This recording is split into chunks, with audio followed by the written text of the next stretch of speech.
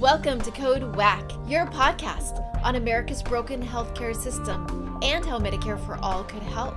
I'm your host, Brenda Gazzar. How does our health insurance system meet the needs of domestic violence victims? What obstacles do survivors of abuse face when it comes to getting and keeping healthcare?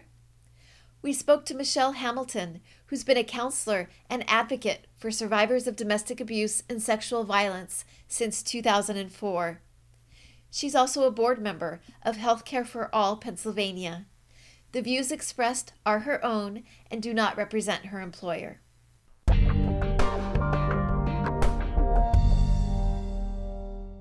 Welcome to Code WAC, Michelle.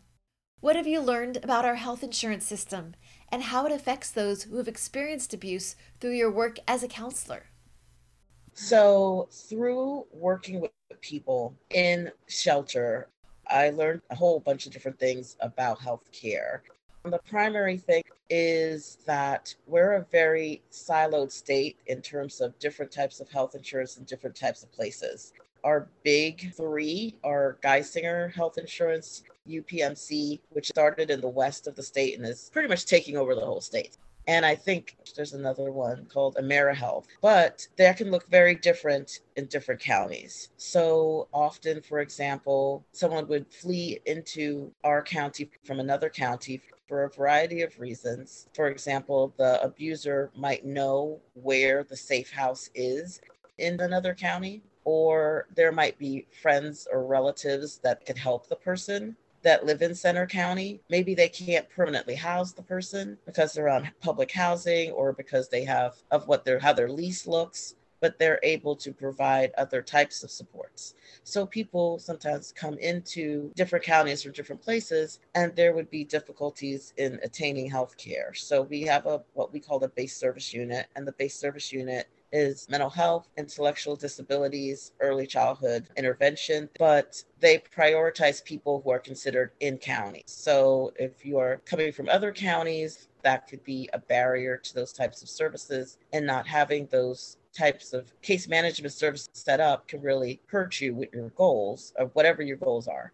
Another thing that would happen with survivors is say that you are on your abuser's insurance. So when you decide to end that relationship, or they decide to end the relationship, because sometimes when they want to move on, they will leave you with nothing. That also means you don't have health insurance, because one of the first things that most abusers do is they turn off anything that they were helping you with. Your phone gets turned off and your health care gets turned off too. Wow. What other health and insurance challenges do survivors of abuse face?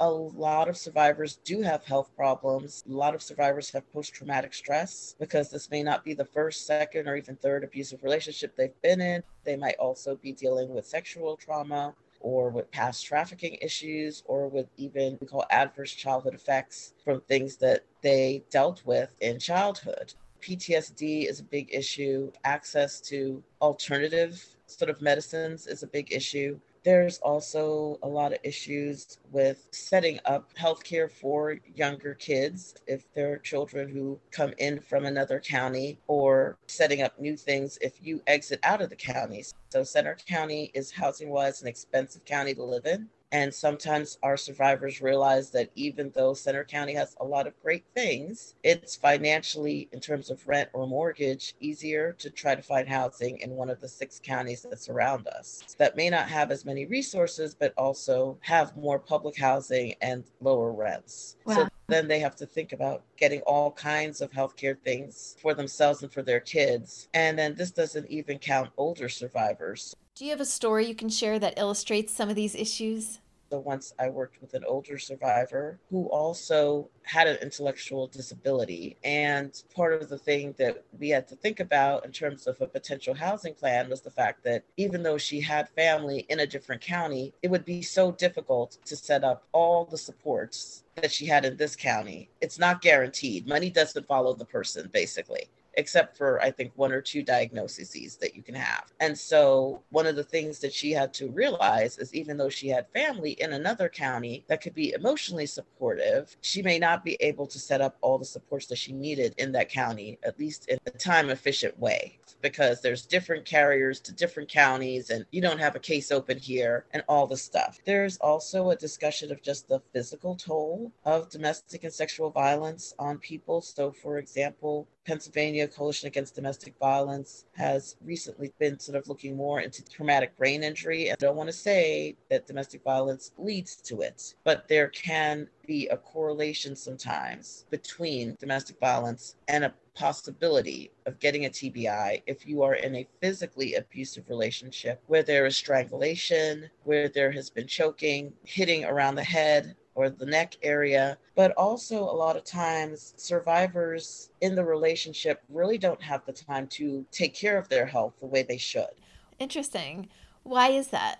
They are trying to take care of their children's health or other family members' health. And also, to be honest, the perpetrator does not allow them the time to take care of their health. Perpetrators, for example, might be the ride to a doctor's appointment, and if they are in an abusive cycle, decide to control the person by, I'm not going to take you to your appointment, or I'm not going to take you to get your pills, or I'm not going to get your pills for you if you can't get them, as a way of sort of controlling the situation and showing dominance. And then how that plays out is that, at least in PA, if you are on certain assisted programs and you miss a certain amount of appointments, you then can be kicked down the list. You know what I'm saying? Yeah. So sometimes the abuser does that purposely because that's one less point of contact the survivor has that can point out or see that there's potential trauma going on. So sometimes it's very purposeful. It might look like it's out of control, but it's actually not meant to be out of control. If the abuser suspects that, a caseworker or a doctor is seeing signs of abuse, they may want to cut that point of contact off. Some of it is just to show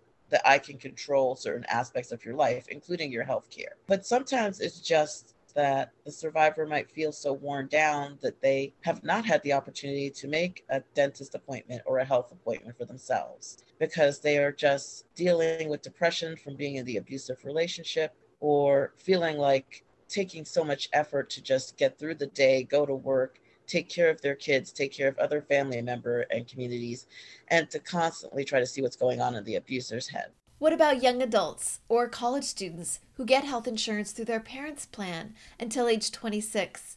Do they face special challenges when it comes to issues of domestic violence? While a goodly amount of students are covered by their parents' insurance until they're older, and that's a positive part of Affordable Care Act, the negative is that if there is sexual assault or domestic violence, then the parents might get that bill. And that might not be something that survivors want their parents to know about. And I know that that can be hard to hear because parents would want to know, but it can then keep them from getting some of the treatments that they need. Insurance in and of itself for these young people is so expensive. And that's not even counting international students that have to come with their own everything, because they cannot, like if you're an international student, you have to pay for your own everything pretty much, because you do not have access to the assistance office the way a resident of PA does. I actually don't even know how that is working out for them, but it does sort of potentially keep survivors of domestic violence and sexual assault on college campuses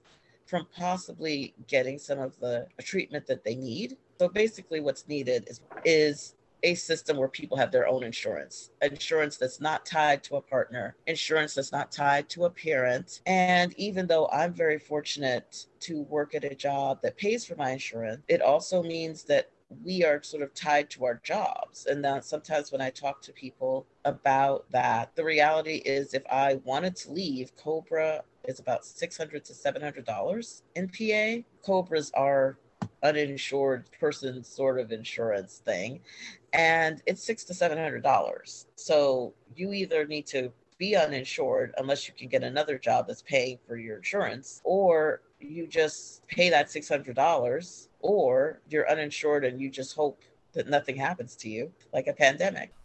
It's just like a lot of things. And the more that I've seen these things, the more that I've realized really what we need is universal healthcare. Thank you, Michelle. Find more Code WACK episodes on progressivevoices.com and on the PV app. You can also subscribe to Code WACK wherever you find your podcasts. This podcast is powered by Heal California, uplifting the voices of those fighting for healthcare reform around the country. I'm Brenda Gazzar.